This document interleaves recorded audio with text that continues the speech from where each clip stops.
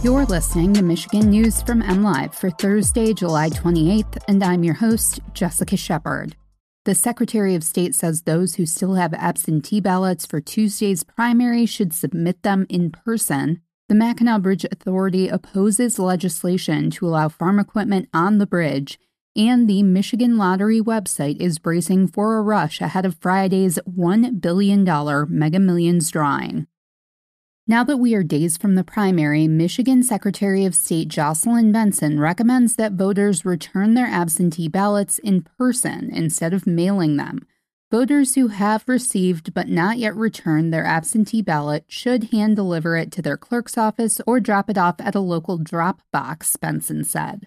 About 650,000 absentee ballots have yet to be turned in, just over half of the nearly 1.25 million requested so far, per data from Benson's office. She recommends returning your absentee ballot in person because it may take too long in the mail. Ballots must be received by your local clerk by the close of polls on Election Day, 8 p.m. Polls open at 7 a.m. This Friday at 5 p.m. is the deadline to request an absentee ballot be mailed to you. If you are already registered to vote at your current address, you can request a ballot in person at your local clerk's office until 4 p.m. on Monday, August 1st. Your absentee ballot must be in its return envelope whether you mail it in or drop it off in person. Your ballot will not be counted unless your signature on that envelope matches what Benson's office has on file. Michigan lawmakers trying to pass legislation that would allow farmers to drive their equipment across the Mackinac Bridge are butting heads with the administration in charge of its operation.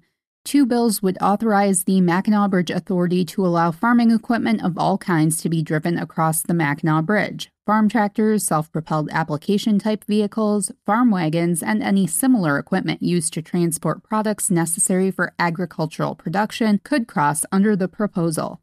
Under the legislation, drivers of the farm equipment would have to pay a toll and cross the bridge if the vehicle complies with all the applicable requirements of the Michigan Vehicle Code and can meet the minimum speed required to cross the bridge. At its July 21st meeting, the Mackinac Bridge Authority Board passed a motion opposing the bills, citing concerns regarding traffic safety and equipment regulations.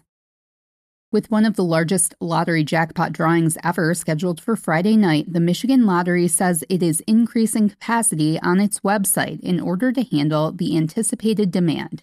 Friday's Mega Millions jackpot is currently worth $1.02 billion, the fourth largest in U.S. history and third largest Mega Millions jackpot ever.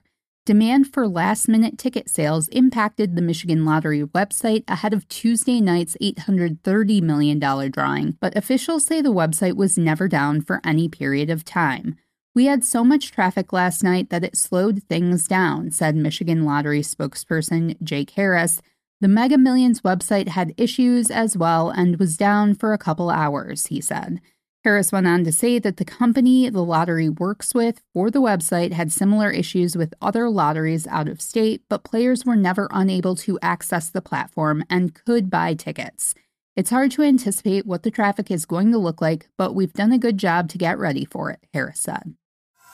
You can always find the latest Michigan news by visiting mlive.com and make sure to check us out on Facebook, Twitter, and Instagram. We'll be back here tomorrow with more Michigan news from MLive. Thanks for listening and have a great day.